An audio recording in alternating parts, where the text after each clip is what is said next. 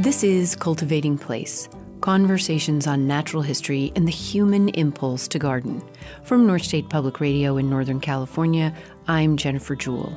For this, our second week of a multi-episode series looking at the work of native plant organizations and gardeners on the ground and around the country, we head to Los Angeles. David Newsom is a filmmaker, photographer, and storyteller. He's also a gardener, and when he became a father for the first time, he realized the urgency he felt in making sure his daughter had access to a deep relationship with the beauty and diversity and wonder of the natural world. He determined that the best place to start was in their own backyard, a short distance from a major urban center, one of the biggest cities in our country. His own wild backyard adventure led to his founding of an endeavor known as the Wild Yards Project. He joins us today from his home and wild yard in Los Angeles to share more. Welcome, David. Pleasure to be here. So, what do you do all day, David? What is your relationship to plants and gardens that you are here talking to me? That is a really funny question. My wife just asked me that the other day. Well, I'm a storyteller by trade, so I've been in the film and television industry literally since 1987.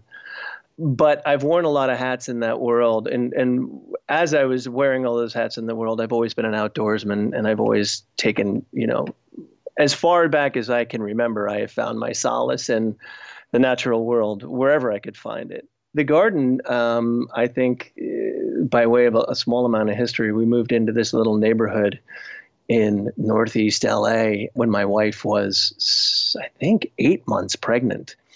So the clock was ticking. And there was a lot of things we liked about the house, but the yard was an intimidating disaster of upturned, pretty baked dirt, a couple of dead ornamental pomegranate trees, which are very common here in Northeast LA because we have a very large Armenian population, and it's a very important fruit and a very symbolic fruit for their culture. And that was about it. There was about a lot of upturned, like pipes and upturned earth and all kinds of things that had been neglected for a very long time. And I didn't really know what to make of it. So we started a garden. At first, it was just to get something green in here. The only thing that I knew that I wanted was bees and butterflies and things like that. I didn't really know anything about native plants. I didn't know what even people meant when they said that. Kind of hilarious to me now, but that's true. And so we started putting plants in, we went to like Armstrong Nursery and we got the plants that they said were pollinator friendly, and none of them were from anywhere remotely near here. But we started that way. That was how we started. So we started with a little, like what I call a little lazy river of a lawn that kind of rolls about 40 feet back through the garden, and then it's flanked on the north side of our garden with a couple of shrubs. The one thing that I did kind of intuitively, that's the smartest move I ever made, is I planted a toyon bush in a 15-gallon pot, and that's now 12 feet wide by 12 feet high, and it has become my kind of, I don't want to say centerpiece because it's a little more important than that. It's my barometer. It's my guiding light in my garden now, this beautiful toyon shrub. But I feel like my brain could go in a bunch of different directions here in terms of how to answer you. What I do is now that I've, over the last 5 years, converted to 80% native plants. The trees are a different matter. The trees are a giant 60-foot jacaranda that lords over everything and kind of dictates a lot of the planting because it eats up so much of my light. It also drops a lot of biomass, and that gives you certain issues to deal with. But my yard's become a laboratory. I have 80% native plants here, all indigenous to Southern California, not necessarily directly the Mediterranean chaparral of the Los Angeles basin, but pretty close. And it's a swan dive into you're creating a space for life to occur. And so as I began to experiment with plants and see which thrived and which did not, I also began to notice a change and an uptick in the wildlife that came to the yard. And I just started to chronicle that. And I can sit for hours in the woods. That's been true of me since I was a little kid. So here I am, a grown man with two little kids, and I'll sit on a rock in my garden if I don't have some place to be with my camera or without it, and just watch what comes and goes and try and observe that relationship between the plants that I've planted and the animals that come. Yeah. Is that an answer? I don't know if that was an answer. That's a great answer. So when you first started with this yard, when your first child was in the belly, what year was that, David? That was 2014. And I planted my first plant in the garden, which was a non-native aster. I got done putting that in the garden at 11 o'clock at night after clearing a bunch of area and laying down a bunch of mulch. And my wife came out onto the deck and she said, "We got to go." So I literally put the first plants in my yard the night my daughter was born. That is lovely. The confluence of that, the coincidence of that, call it what you will, lit a fire in me.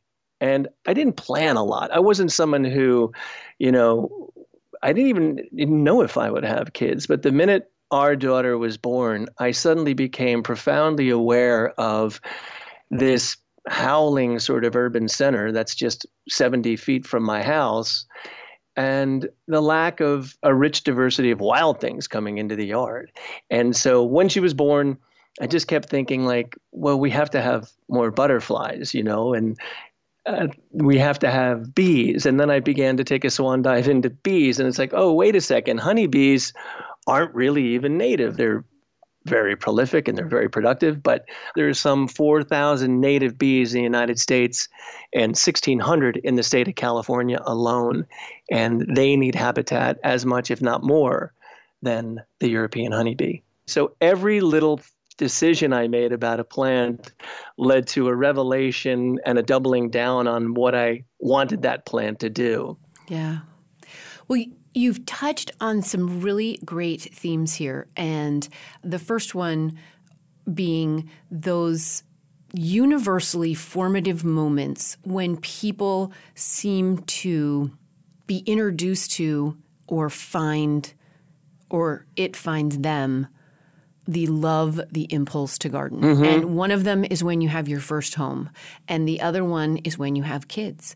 And another one is when you are a kid, which is clearly what happened and will continue to happen for your children. So I want to go back just a tiny bit and have you set the scene for us a little bit. You've intimated some of it, the kind of person you were before you had kids and before you lack of planning, kind of nature-loving, being in the woods with your camera.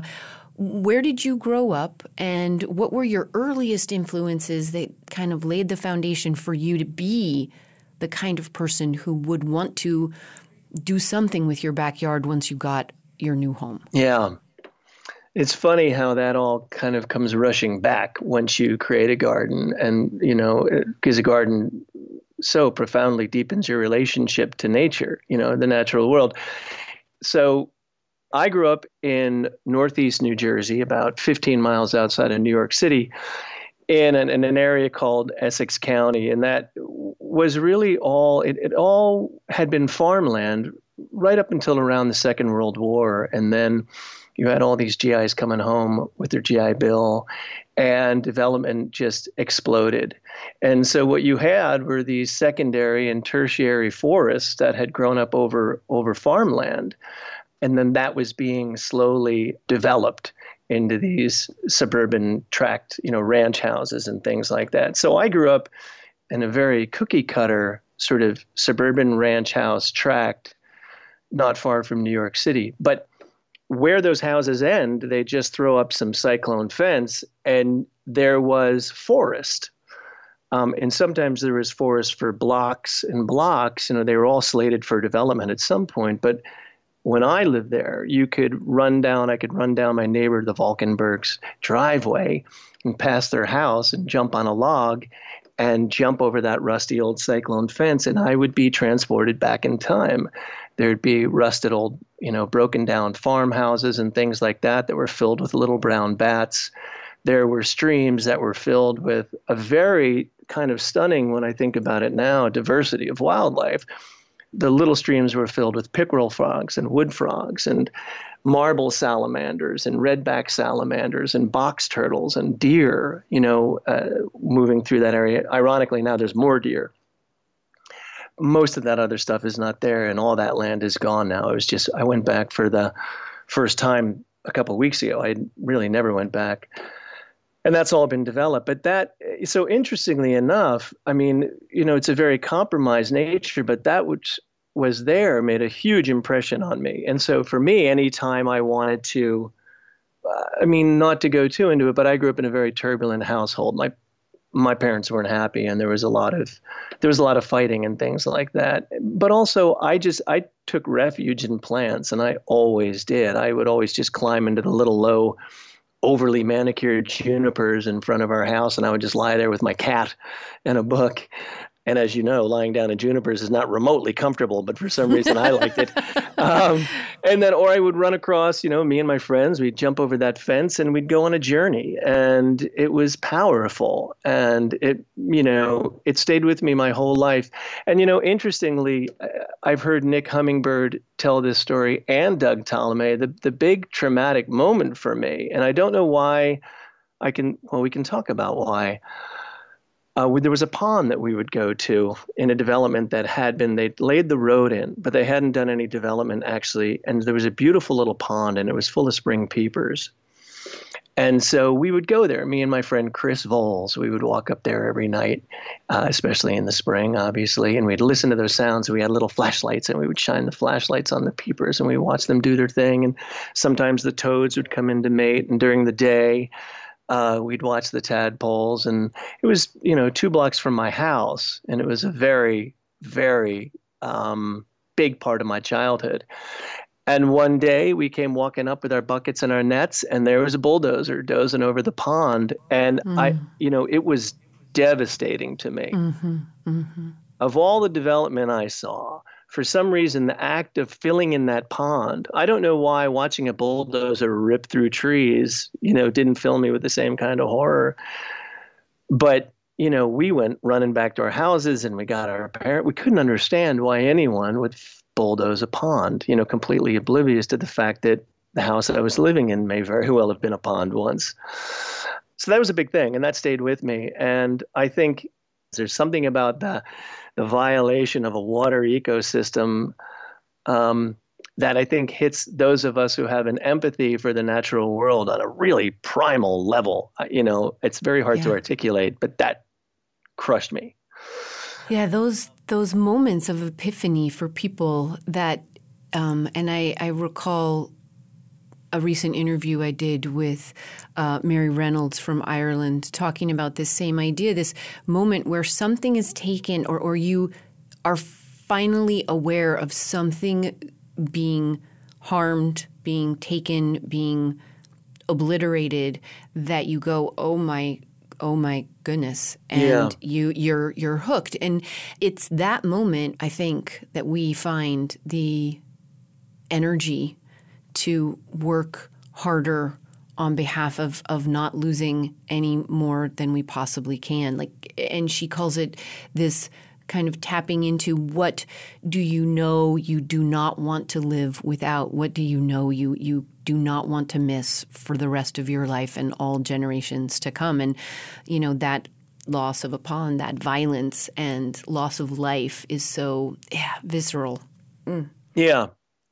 And it's interesting. There's a big dog leg in my journey, because I went from being a kid who was very obsessed with the natural world to a kid who got involved in storytelling and kind of showbiz. And I found myself, it took a wide arc for a long time away from it, in a sense that it always stuck with me. And the one thing that I always had, my brother was 4 years older than me, and he also was an avid outdoorsman. He was a big rock climber, and he knew he didn't want to live in an urban area, and he moved out to first Utah in 1980, and then he moved up to Idaho and southeast Idaho. And so even as I was pursuing a very urban life, I lived in London for a while, then I moved back to New York City, and then I moved to Los Angeles, which we can talk about the incredible biodiversity of Los Angeles.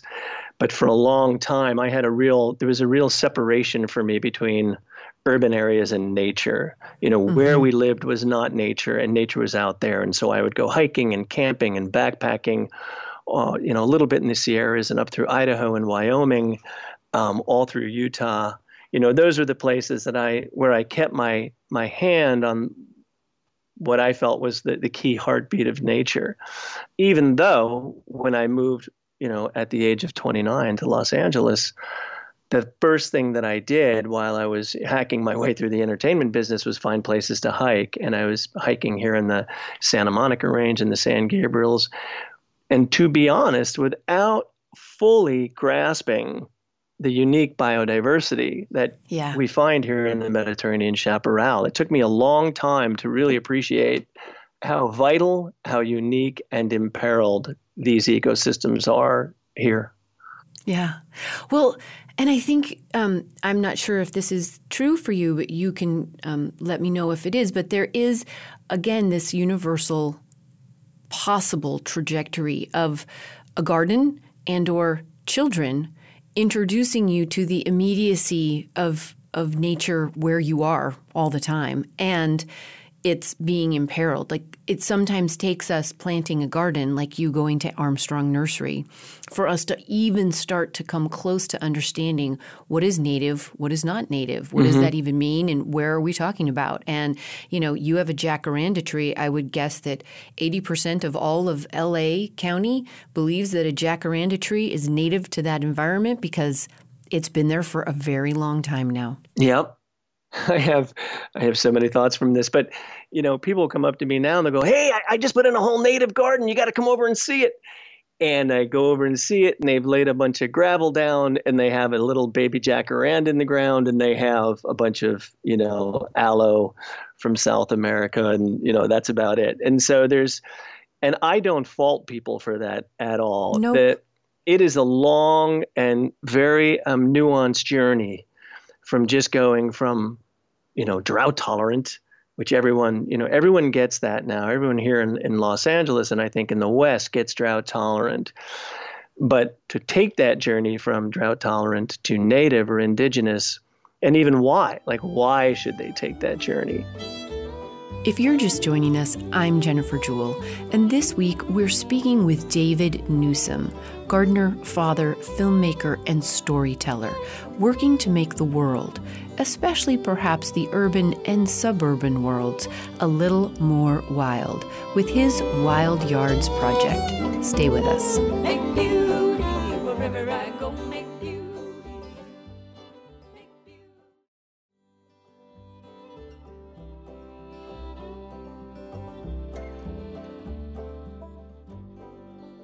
Hey, so in last week's program with Courtney Allen of the Native Plant Trust, I put it out there that we, you and I and all of us, might want to take on the task of learning more ourselves. A community challenge I called #PlantOfTheMonthCP, in which we each take it on to learn one new native plant in our area and share it and what we learned about it with each other, either by sharing it with me over email for me to share forward here, or by posting it with the hashtag on Instagram or Facebook for each of us to find and learn more ourselves. I had so many nice emails and notes about this from you all, and so now I'm even more excited. I posted my first #PlantOfTheMonthCP pick in my monthly newsletter, A View From Here. If you don't get the monthly newsletter and would like to, go to the newsletter tab at cultivatingplace.com and subscribe there. In the newsletter, I write about things I've not had a chance to get to in the podcast, people and places and plants that inspire or move me. In the coming year, you'll get lots of updates on the speaking events coming up around the new book and around Cultivating Place in general. From Portland to Seattle, Maine to Florida, and a lot of places in between, I am hitting the road to meet up with all of you. Until then, though, next month in the View From Here newsletter, I'm going to post a few of your Plant of the Month CP picks to share. I can't wait. If you'd like yours shared, send me an image and a description, either by Instagram DM or by email. cultivatingplace@gmail.com. Now, back to our conversation with David Newsom, gardener, father, storyteller, and founder of the Wild Yards Project. He learns more from his garden than he ever imagined possible.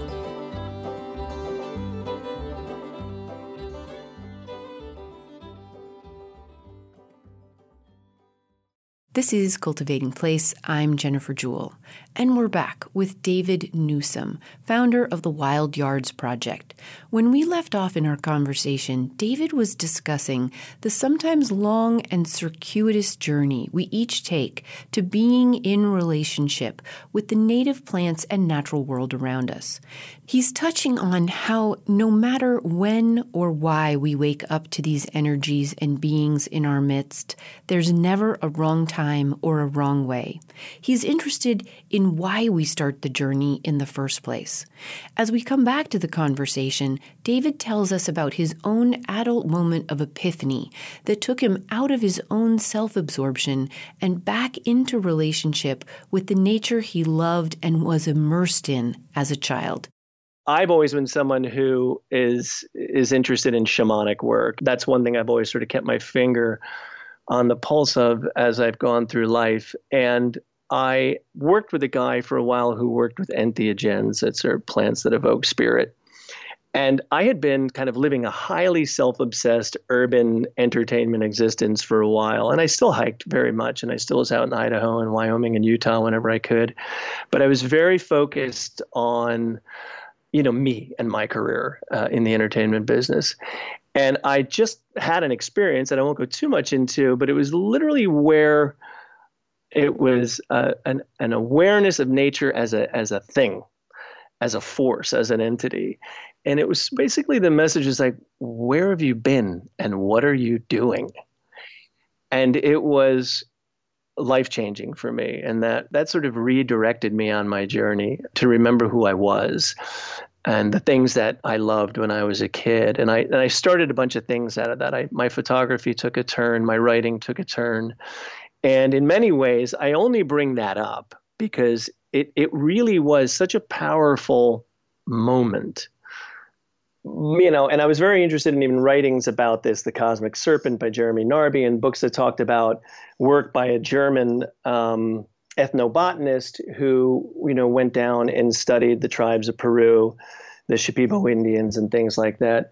And what had always occurred historically was that when you would talk to the shamans and things like that in this Central and South American tribes, there was a line in the sand where essentially these shamans, they say, where do you get this knowledge? Where do you get all this plant knowledge? How do you know to combine the root of something from a vine, which is thousands of feet away, to make this entheogen that gives you this experience, right?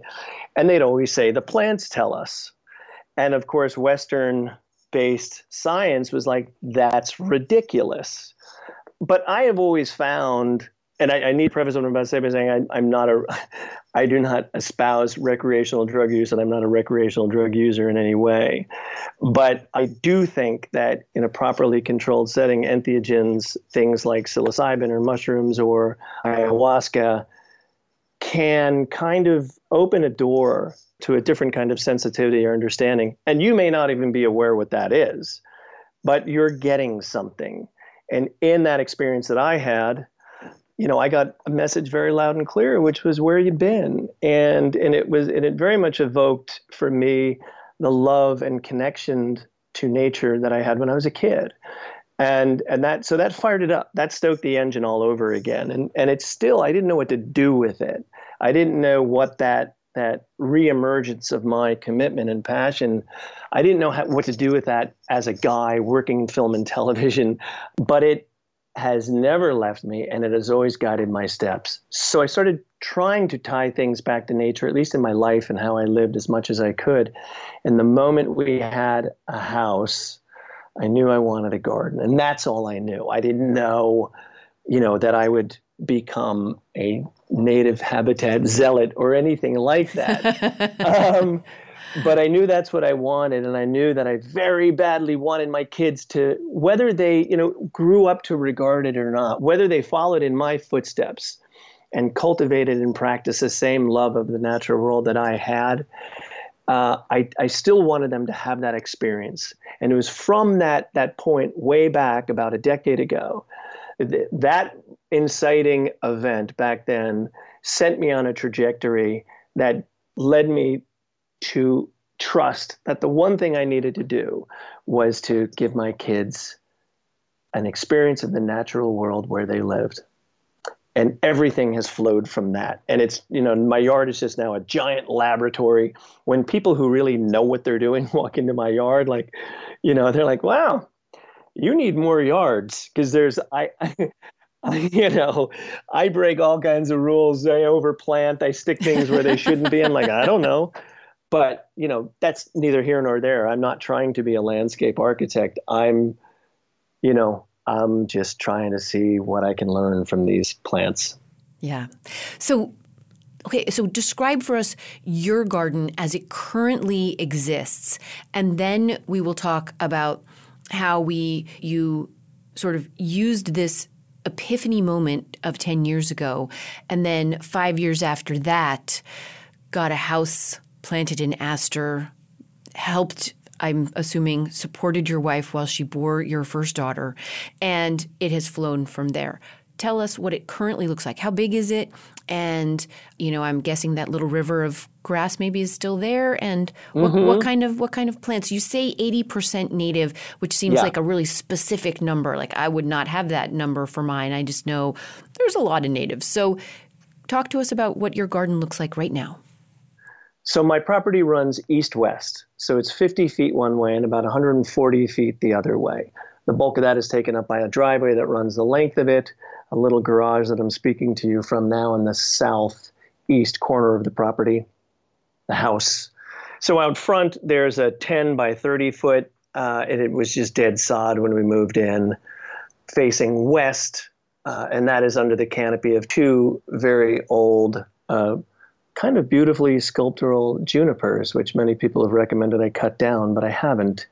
But between those and the fig that someone planted, which is another very common tree here in Northeast LA, there's not a lot of light that gets in there. And unfortunately, it gets a very challenging light, which is that late scorching sunset. Mm-hmm. And it's actually, I think to certain people, they would look at that garden and go like, oh my goodness, that garden is a mess.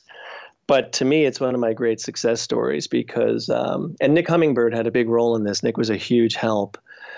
We found plants that get along and are happy in there and can survive off the water that the junipers sort of don't get first. So there's that. So there's a 10 foot by 30 foot garden right out front off our little porch. We live in a little like box style craftsman house, really common here in California. And then from the northeast corner of the property, you go about maybe 30 feet across and then about 40 to 50 feet to the house. And that is the rest of the garden. And that's bisected by this little kind of meandering lawn. Against the north wall is this big toyon kind of holding everything back. And underneath that, there's a black sage, a prostrate sage. I always say that wrong. I always say a prostate sage, and then people look at me cockeyed. Prostrate sage, a black sage that, I had no idea how it would do, but it's now about 12 feet by 12 feet wide itself, and that kind of tucks under the canopy of the toyon along with some Catalina snapdragon. And then if you keep moving sort of to the west from that corner, the toyon and then the black sage are flanked by hummingbird sage, which is very happy. It's a really happy and very dynamic combination of plants.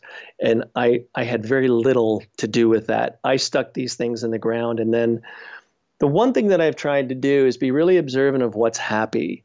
And when I see things that are happy, I double down on them. Mm-hmm. And I try to go for groupings when I can, except for when I have to put 7,000 different kinds of plants right next to each other because I just have to do that. And then right across from that is a big section of California fuchsia and a giant loquat tree.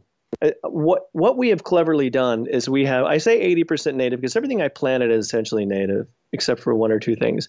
But I have inherited a large pomegranate tree, which is right off the driveway at the back of the house. a giant loquat tree, and a giant jacaranda tree. And what I'm really proud of is that the trees that I inherited produce more leaf litter than one could ever imagine. And I'm kidding when I say I'm proud. They drive me crazy. And I just can't bring myself to cut them down. The jacaranda gives us so much shade, but it is constant work, between the tiny leaves that fall and then the stems that those leaves spray out from. And then, once you get not all the stems up, I try and let as much of it go to mulch as possible. But if I didn't pick them up, you'd be walking on a bed about a foot thick of these stems. Which, take over the great percentage of the yard. So right around the time that my California blue-eyed grass is blooming beautifully, the jacaranda drops all its purple blossoms and upstages them. It's just a constant dance with the jacaranda tree. Anyway, so if you continue down that north toward the west, you go through the massive loquat. And then I had a few fruit trees right before we get to the house, and I took most of them out. I have a gray water system that runs pots to 27 different areas in the yard, but they weren't getting enough light. I kept a bear's lime, and then I have some blueberries in pots, and then you hit my house. And then if you come across my little lazy river of a lawn, there's the what I call the south garden. That's between the lawn and the driveway. And that is definitely, that starts under the canopy of the jacaranda again. So if you start on the eastern side, there's a holly leaf cherry that is so happy right now. And that kind of holds down a space under which there's a bunch of euchera, about a 12-foot by 5-foot span of euchera and ribes viburnifolium. I have about 4 different kinds of ribes current in my yard. I have the ribes viburnifolium, which is the Spooner's Mesa cultivar. And I have, I'm looking at the fuchsia flowering gooseberry, which I had a big, beautiful one, but it was growing kind of into the path. And for those who don't know what a fuchsia flowering gooseberry is, it's deadly. It is beautiful, gets these rich, vibrant, dark green leaves starting around the fall. And then it drops these cascading rows of sort of blood red flowers. They're gorgeous. Hummingbirds will fight to the death over these plants. But once they drop their foliage, they're just covered in stickers, really pointy spines, and they're pernicious. And so my kids were getting beat up, and my wife finally looked at me and she said, it's this plant or us. Right. So I moved it back. Now it's kind of in the middle of this little garden, that starts at the back. And so under that, I have a huge pitcher sage, the El Tigre pitcher sage that you kind of have to walk past when you walk into the narrow part of the yard. And I like that because it gets all over your clothes. One of the things I've always loved about the chaparral, and this was starting years ago when I would just take my dog Bert, who went with me everywhere. Every time we'd come back to the house after hiking, my dog just smelled of, Artemisia and, all the plants up there. So the black sage. So I really like having a fragrant garden. So right across from all that black sage is this giant El Tigre pitcher sage. And then there's some coffee berry in there. And there's, I just dropped a manzanita, ground cover manzanita in there. And then if you follow that whole line of garden, is this too much? Is this TMI? No. Keep going. This is actually kind of interesting for me. I'm like, oh God, I don't know if I remember the names of things. And if you keep traveling along that line, along the south garden toward the house, there's a bunch of deer grass. I use deer grass as kind of a barrier because, like an idiot, I put fruit trees kind of all over the place when I first did this garden. Without thinking that fruit trees needed a lot more water than, most Mediterranean chaparral native plants. So I planted the deer grass, the juncus everywhere to take up that water. So I have gray water that runs to all the fruit trees, and then I planted a barrier of juncus to kind of soak up all that excess water. So in front of that, I could plant the more drought tolerance. A plant that has been ridiculously happy in our yard is the Abutamon pomeri, the Indian mallow. And I love it because when a lot of the other plants lose their blossoms, it'll keep going. And it just provides a lot of food source for a huge diversity of native bees. So I have about 3 of those in the back garden here. There's a big one. Once you get past, there's a Red Baron peach that I'm desperately trying to save the fruit on. And there's a Snow Queen nectarine next to that. And then there's this massive Indian mallow, which has no business being next to fruit trees. And then that drops down to a little water element I have. Moving water is a key thing to create habitat. And I have a little fountain there that's flanked with poppies and Eriogonum rubescens and Eriogonum crocatum. I have 4 different kinds of buckwheat in the garden. And the rubescens is, I think, native to one of the islands right out there off the coast. Mm-hmm. I forget if it's Catalina or, but yeah, it's one of the islands. It's not native to the whole floristic province, but boy, it's a good one. Oh, it's great. And it's really happy here. So that's another one I've planted a bunch of. So I have probably a total of maybe 10 feet of that, 10 feet by 3 feet of that. And then in among that, once you get to our porch, there's a fig tree and there's a non-native. It's the last remaining non-native thing that I planted that I've let live, which is a orange jessamine. It's native to Mexico. It's a big shrub. So that creates a lot of shade starting around 3 o'clock. So under that, I put more euchera, and I have Pacific irises, and I have a bunch of monkey flower that I've stuck in there as well. And then the garden sort of trails down. There's a pomegranate along the driveway, and then I have another big Indian mallow, and I have some white sage, and I have probably 6 different kinds of sage in the garden. I have a celestial blue that I've just planted. We'll see how it does. Everything is challenged for light here because the jacaranda is so big that by the time the sun gets around it, there's a midday blast, and then the sun wraps toward the west and it heads towards the front of the house, and that the pomegranate, which is kind of flanks our deck, it's great. We love it. And this year it's producing ridiculous amounts of fruit, as everything is. David Newsom is a father, a gardener, and the founder of the Wild Yards Project based in Southern California. From his seat, quote, with 10,000 species a year disappearing with loss of habitat and 40 million acres of lawn in the U.S. waiting to help solve the problem, the new wilderness begins here, with native plants in our own wild backyards, unquote. Stay with us, we'll be back for more. Wherever I go, make beauty. Make beauty. Wherever I go, make beauty.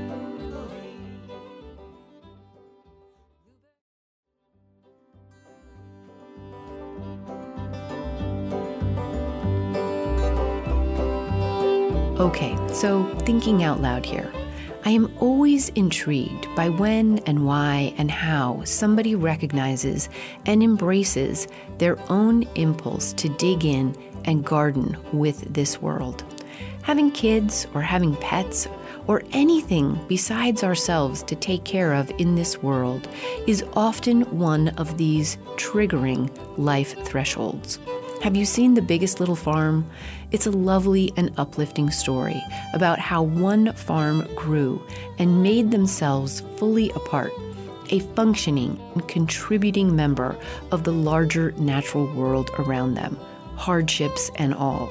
And it all started in part because of their love and care for their dog, who just wanted to run and play in the open space. David Newsom wanted his daughter to have more butterflies and birds and bees in her childhood. A botanist friend of mine, Julie Nelson, has shared with me a quote from a friend of hers, Jean Seidel, who died in 1997.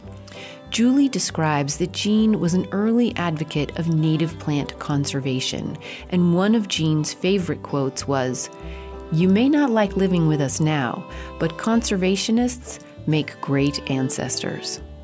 In an email after our conversation, David shared with me this. After we spoke, he said, "I'm revisiting the subject of my mom, who always said to me, 'But David, I really thought you were going to be a biologist.'"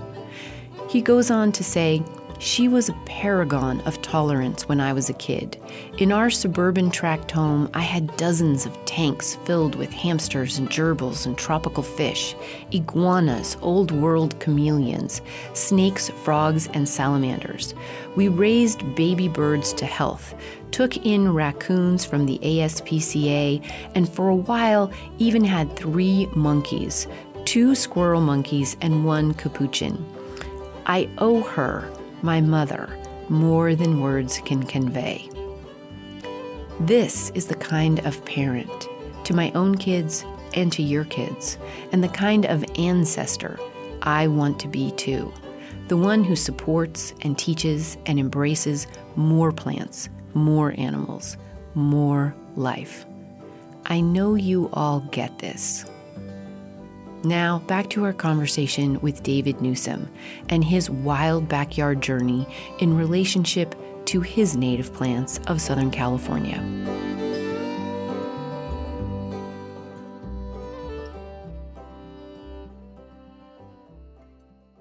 This is Cultivating Place. I'm Jennifer Jewell.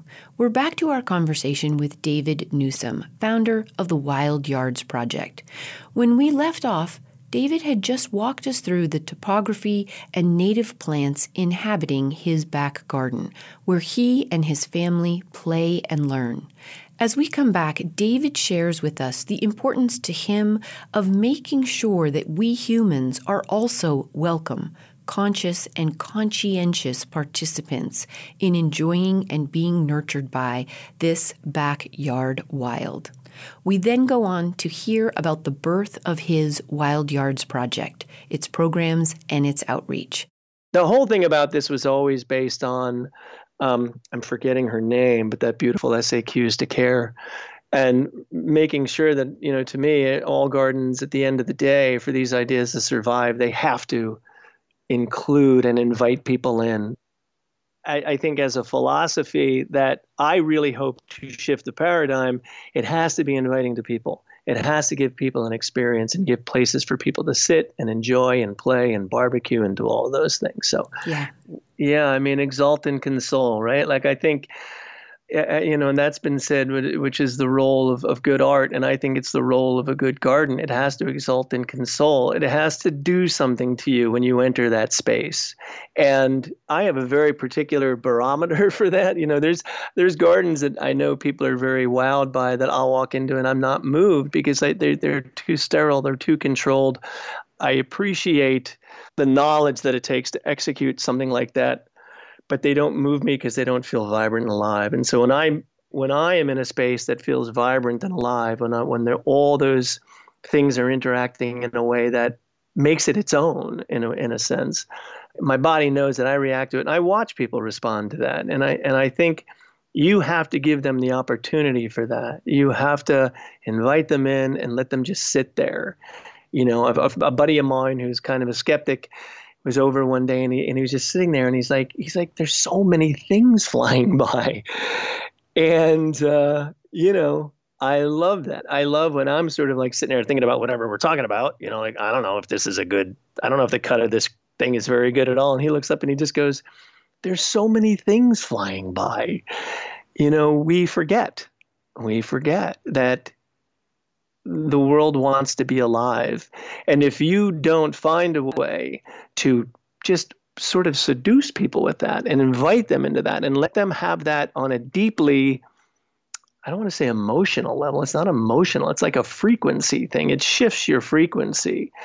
Then good for you. I mean, you're doing something that's good for you, and there's places for that. You know what I mean? But I think that for me, my goal is to amplify and export a model that thrills us and that we seek.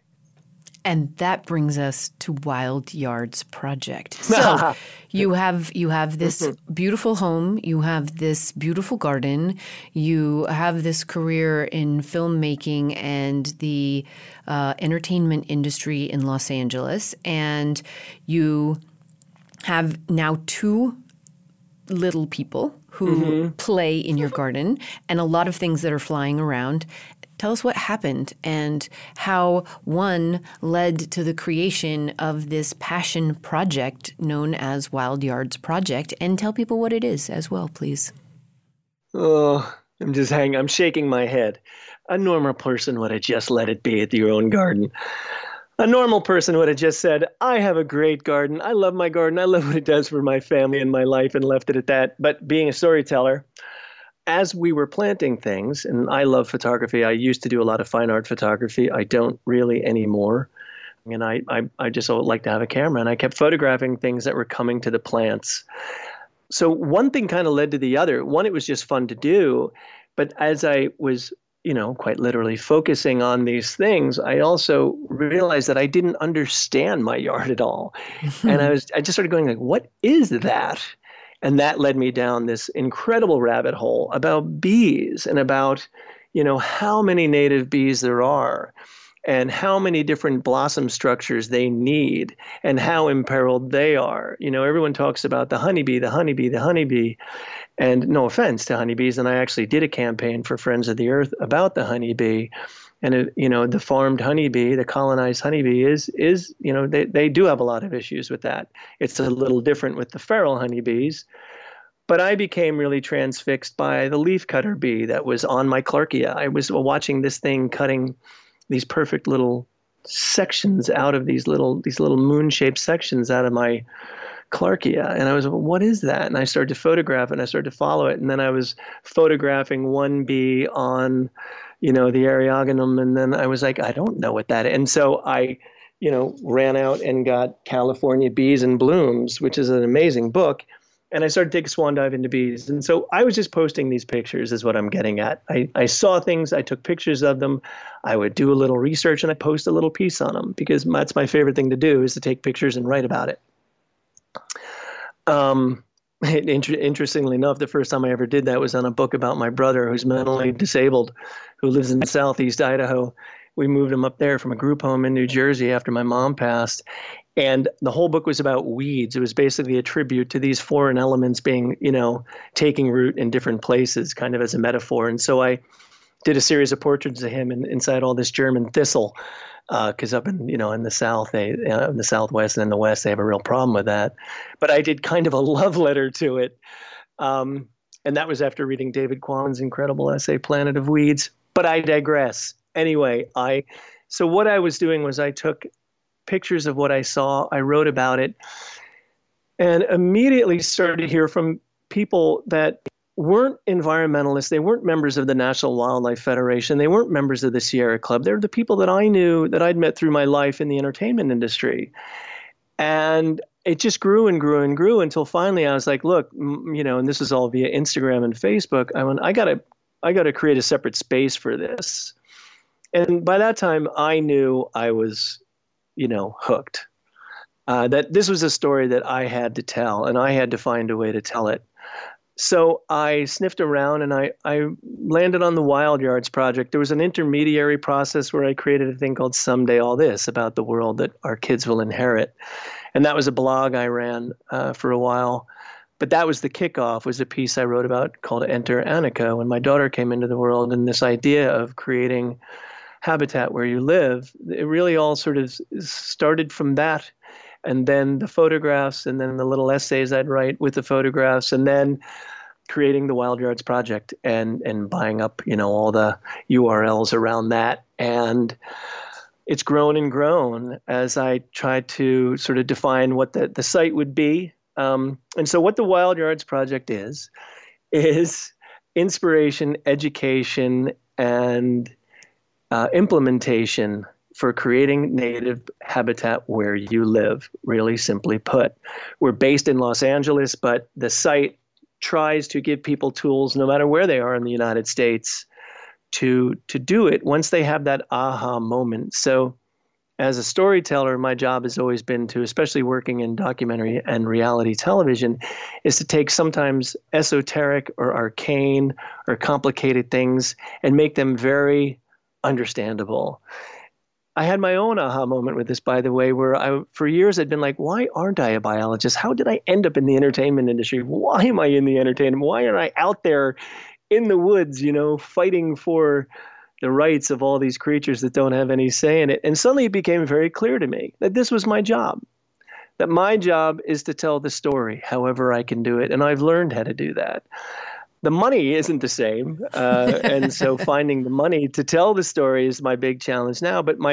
So that in short is what I've done. 40 million acres of land in the United States, 1 million, species, imperiled, 10,000 lost a year due to habitat loss. The new wilderness begins at home. And so taking that idea and just amplifying the work that's already been done by so many great people and trying to find a new audience via storytelling, via writing essays, shooting and writing articles, via making short films, and obviously through social media, which already has, when I originally got this idea, I was like, I got to create an app, and the app will be like next door, and it'll have anybody who wants to join can join, and they can be a data point, and they can tell you what they have in your yard, because I really believe that your neighbor looking over your fence is one of the most powerful tools of dissemination. And so I wanted to do that, and I drew up a little, plan for it, and then I took it around, and the cheapest bid I got was $2.5 million to create that app, and I was like, okay, let me put a pin in that. Right. let me put a pin in that. How else can I do this? And a friend of mine who runs a very successful nonprofit, she goes, there's a little thing called Facebook.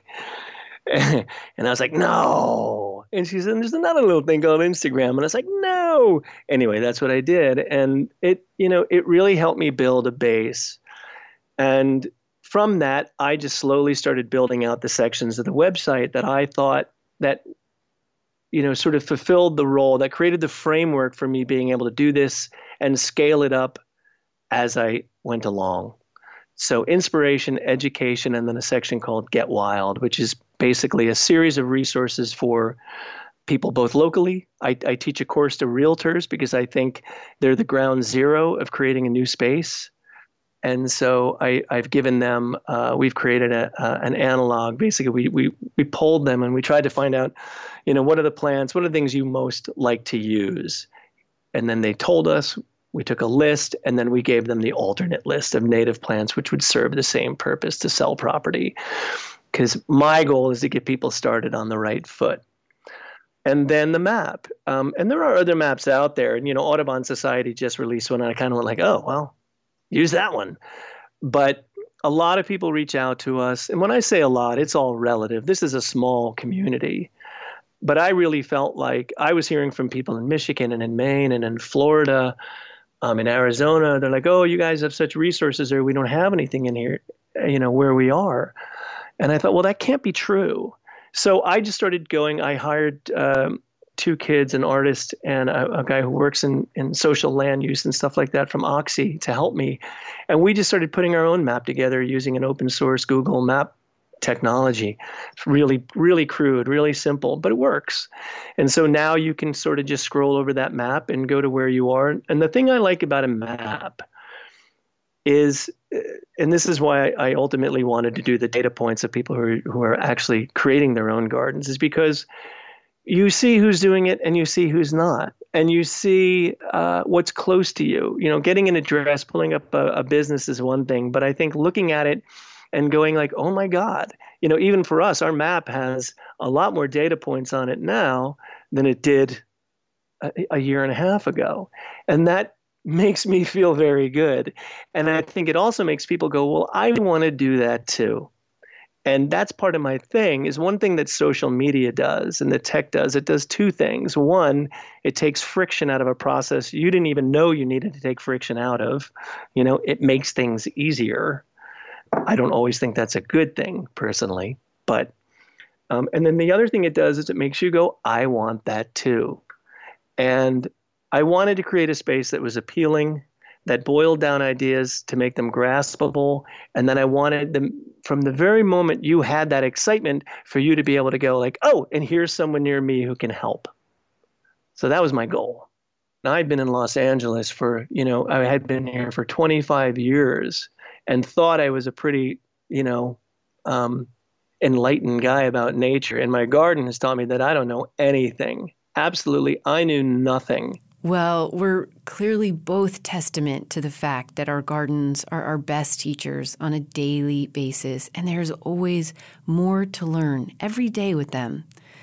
I think yours are great and ambitious goals, and the more wild yards we have, the better our world will be. Thank you so much for being a guest on the program today, David. That was certainly my pleasure. I love your show. And I think these are some of the most important conversations we can have now. For this, our second week of a multi-episode series looking at the work of native plant organizations and gardeners around the country, we spoke with David Newsom, filmmaker, photographer, and storyteller. As a gardener and father, he was called to found an endeavor known as the Wild Yards Project, the mission of which is to inspire and help realize the transformation of backyards to native habitat wherever you live. Join us again next week as the conversations and this series continues, looking at a variety of native plant organizations and gardeners around the country.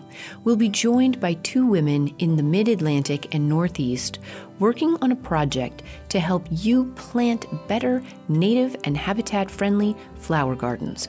Their work is Plant Me a Rainbow. Join us then. Cultivating Place is a listener-supported co-production of North State Public Radio.